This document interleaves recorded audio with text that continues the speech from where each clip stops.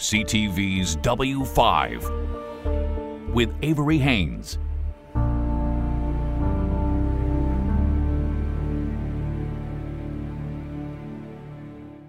The death of Queen Elizabeth II doesn't just mean a changing of the guard in the royal family. It's given Commonwealth nations, including Canada, an opening to rethink their relationship with the Crown. W5's London correspondent Danielle Hamamdjian explores just which countries are cutting ties and who could be next.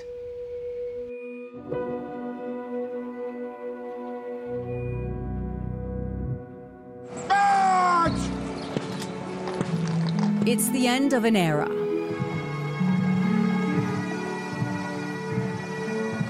The death of Her late Majesty Queen Elizabeth II pierced through the heart of a nation. But around the remnants of the British Empire, now the Commonwealth, her passing is seen by many as a possible turning point. The time to reshape the monarchy and, in some cases, remove it altogether. His Royal Highness, the Prince of Wales. Just over 2 months before his mother's death, then Prince Charles addressed leaders of the Commonwealth, an association he would soon lead.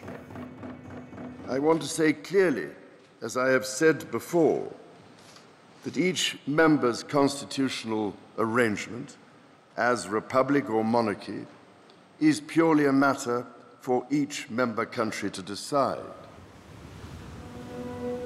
It's the end of November 2021, and we're about to witness historic change.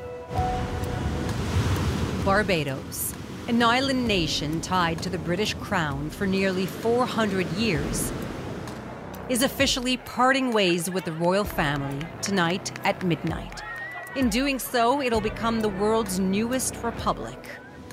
As the monarchy here fades away, will it have a domino effect and inspire other Commonwealth countries like Canada to do the same?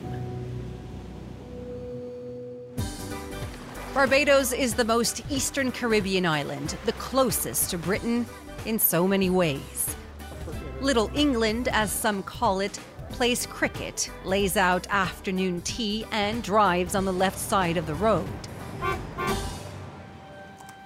But as lawyer Garth Patterson writes in a local paper, Barbados still bears the scars of a barbaric colonial past. There's a deep-rooted historical and psychological association between British colonialism and slavery. Little England, which for 200 years was a hub for the transatlantic slave trade, is also home to the largest slave cemetery in the world. And rising high is a monument to Busa, an African man bought in the late 18th century by the British and shipped to Barbados. Years later, he led what was then the largest slave revolt in Barbadian history. Locals like Garth see Busa as the ultimate symbol of freedom. Severing ties with the crown is just finishing the job he started. For me, it is a crucial final step in deconstructing the vestiges of colonialism, dismantling the institutions that were founded on the backs of slaves, and breaking the links that continue to shackle us to our colonial past.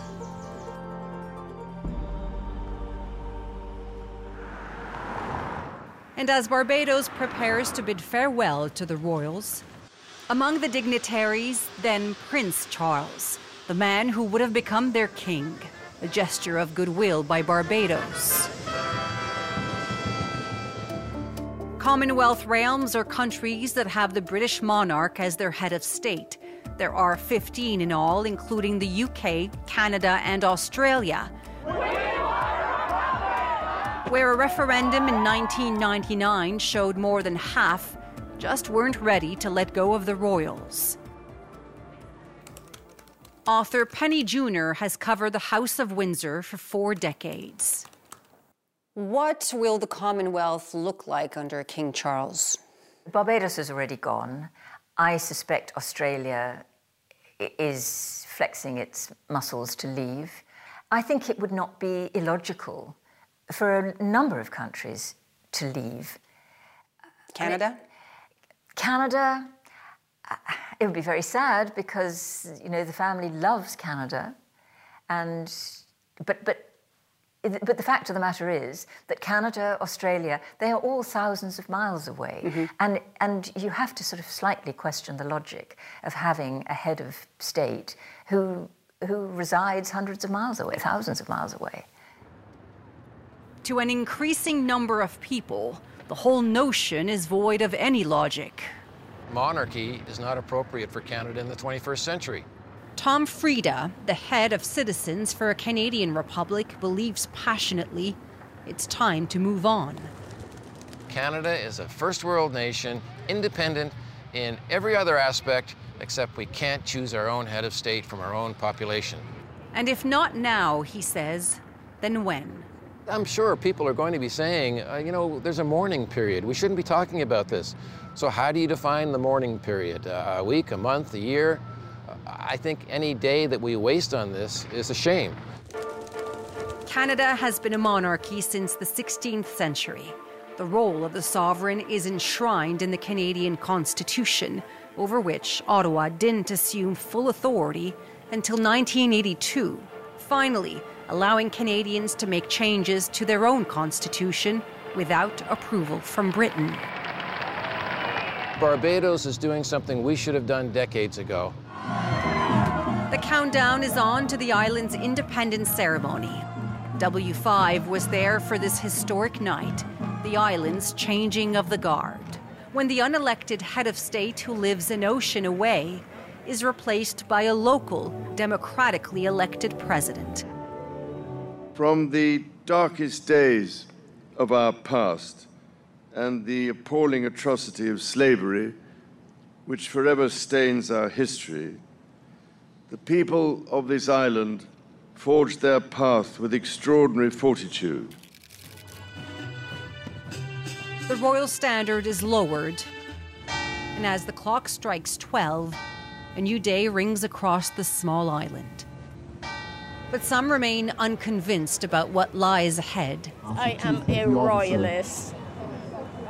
Very sad. Some say Barbados under royal rule is all they've ever known, and it provided stability. I don't know. I think we should have stayed. I feel we have a lot to lose. Declare Barbados a parliamentary republic. From realm to republic, it's the presidential flag that's now flying. Barbados, officials say, will now shape its own future. We've been fighting for many years to be free. Now we are actually free. Garth Patterson, Free at last. has waited a long time to say these words. After 341 long years in the bowels of colonialism, including 200 arduous years in the entrails of slavery, free to determine our own destiny, to chart our own path.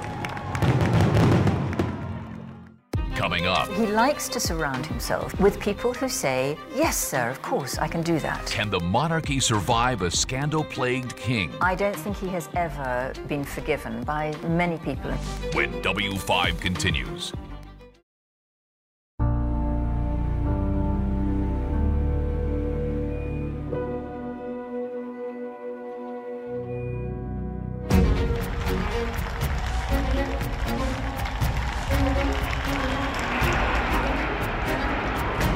There is a distinction to be made between the institution of the monarchy and the person leading it. While support for the institution itself is dwindling, affection for the late Queen remained remarkably high until the very end. But with the change at the top and what seems like a never-ending series of scandals involving various members of the family, what is the future of the monarchy under King Charles III? So he likes to surround himself with people who say, yes, sir, of course, I can do that. I'll get it done. Think no more about it. Royal biographer Penny Junor. What he dislikes are people who say, "Ooh, don't know about that, sir. That's going to be tricky. Probably, best to steer clear of that."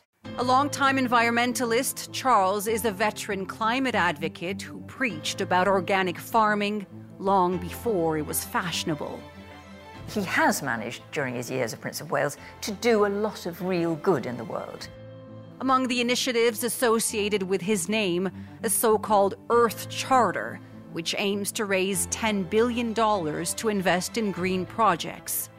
Without the constraints of the crown, Charles, as prince, could be vocal about his opinions. This will now change.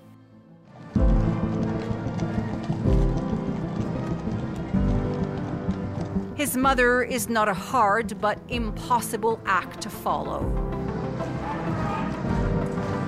This year marked the late Queen's Platinum Jubilee, an unprecedented 70 years on the throne. We're British. We just, and you're Canadian. I mean, you're part of, you're part of us. But so, yeah. I can't explain it to you. I'm so royalist. You could cut me in half, and it would say Queen Elizabeth. Okay. There was the famous balcony shot. The last time so many saw the Queen in person for the very last time. But notably absent from this scene, the one often referred to as her favorite son. The celebrations came after months of bruising headlines centered around Prince Andrew, who was accused of sexual assault by a woman who said she was forced to have sex with him after being trafficked by convicted pedophile Jeffrey Epstein when she was a teenager. In all the scandals that you've covered over the years, and there have been many, where does this rank? This comes pretty high up the scale. Pretty high up the scale. Royal biographer Penny Junor has covered the House of Windsor for 40 years. I think this is really damaging to the monarchy. That is unprecedented. In a terse 3-line statement by Buckingham Palace, the prince was dealt a humiliating blow. No more His Royal Highness before his name, and no more military titles attached to it. While he denied any wrongdoing, the case was settled out of court for an undisclosed amount, but reportedly in the millions.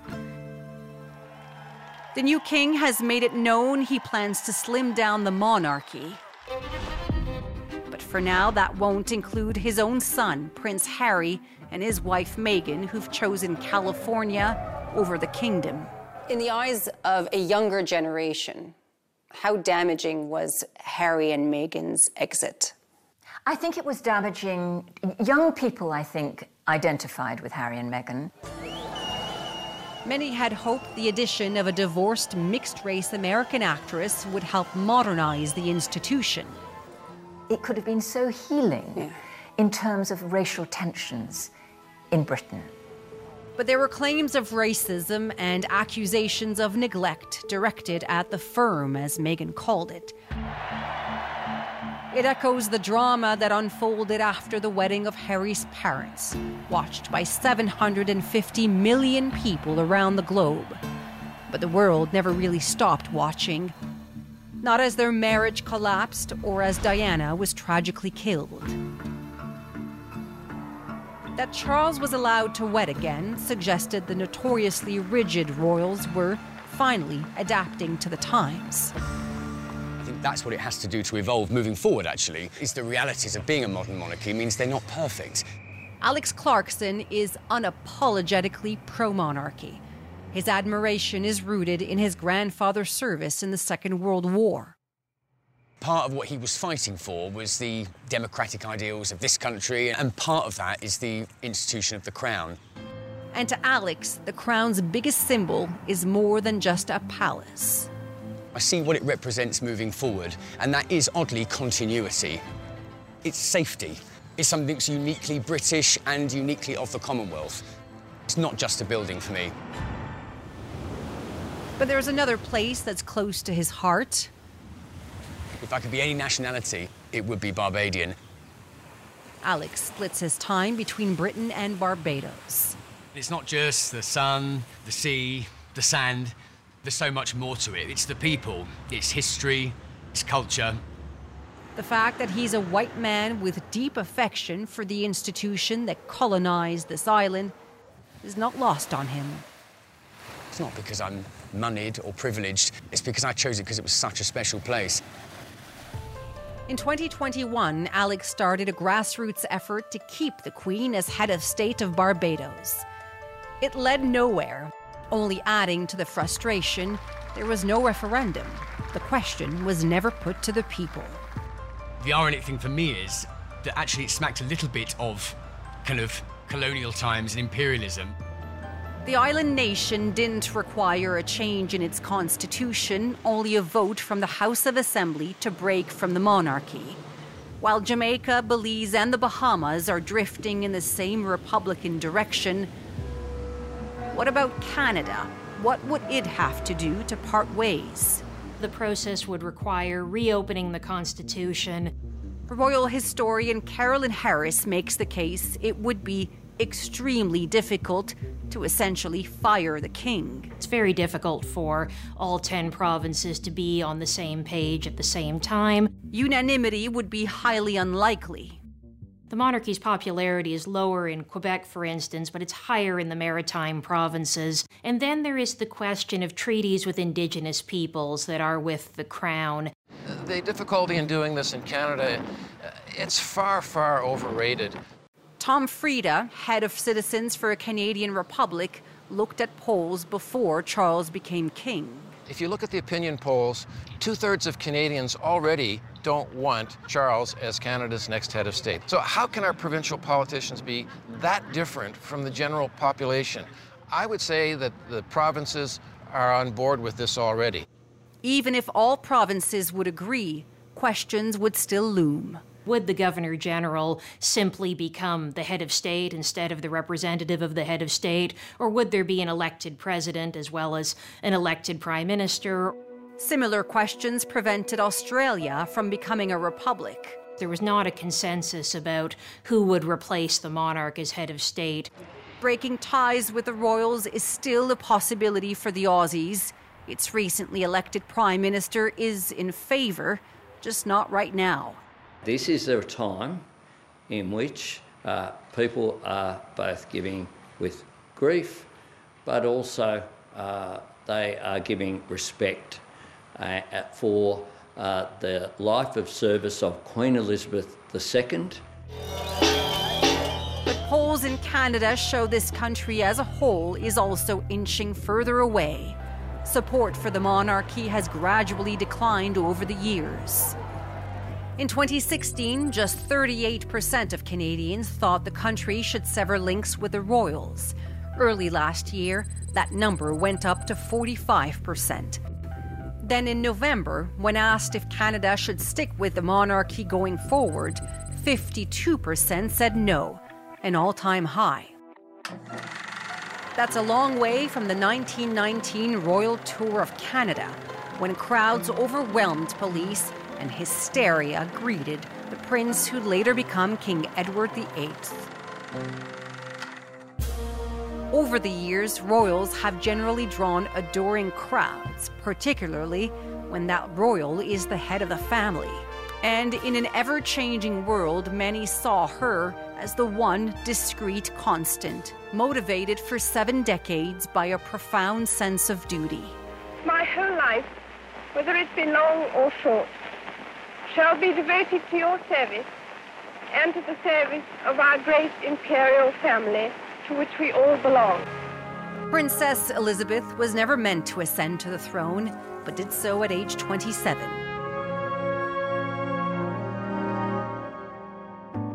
At 73, King Charles III is the oldest person to assume the British crown, a job he's been waiting and training for his entire life.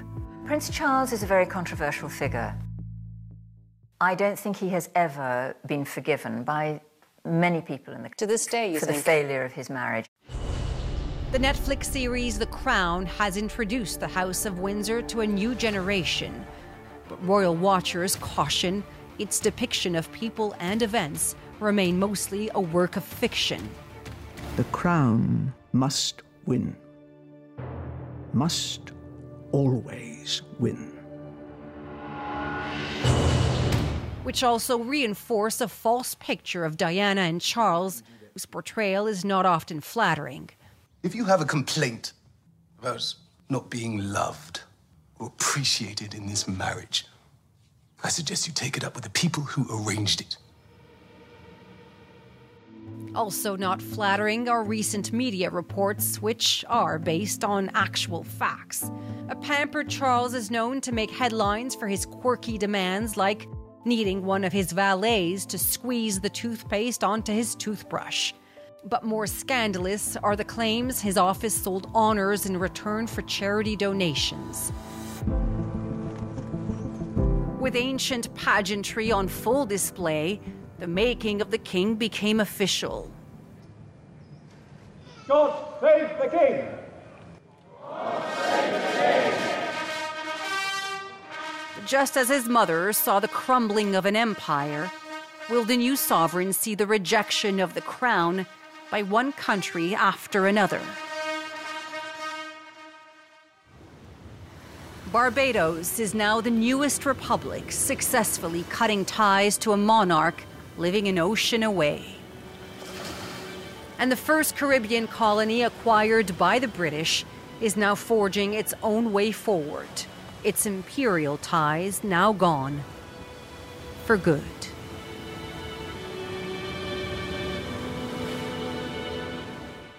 As Britons get used to singing God Save the King, it's likely that a king will be the British monarch for a very long time. The most likely heirs to Charles's throne are his son, William, and his grandson, George.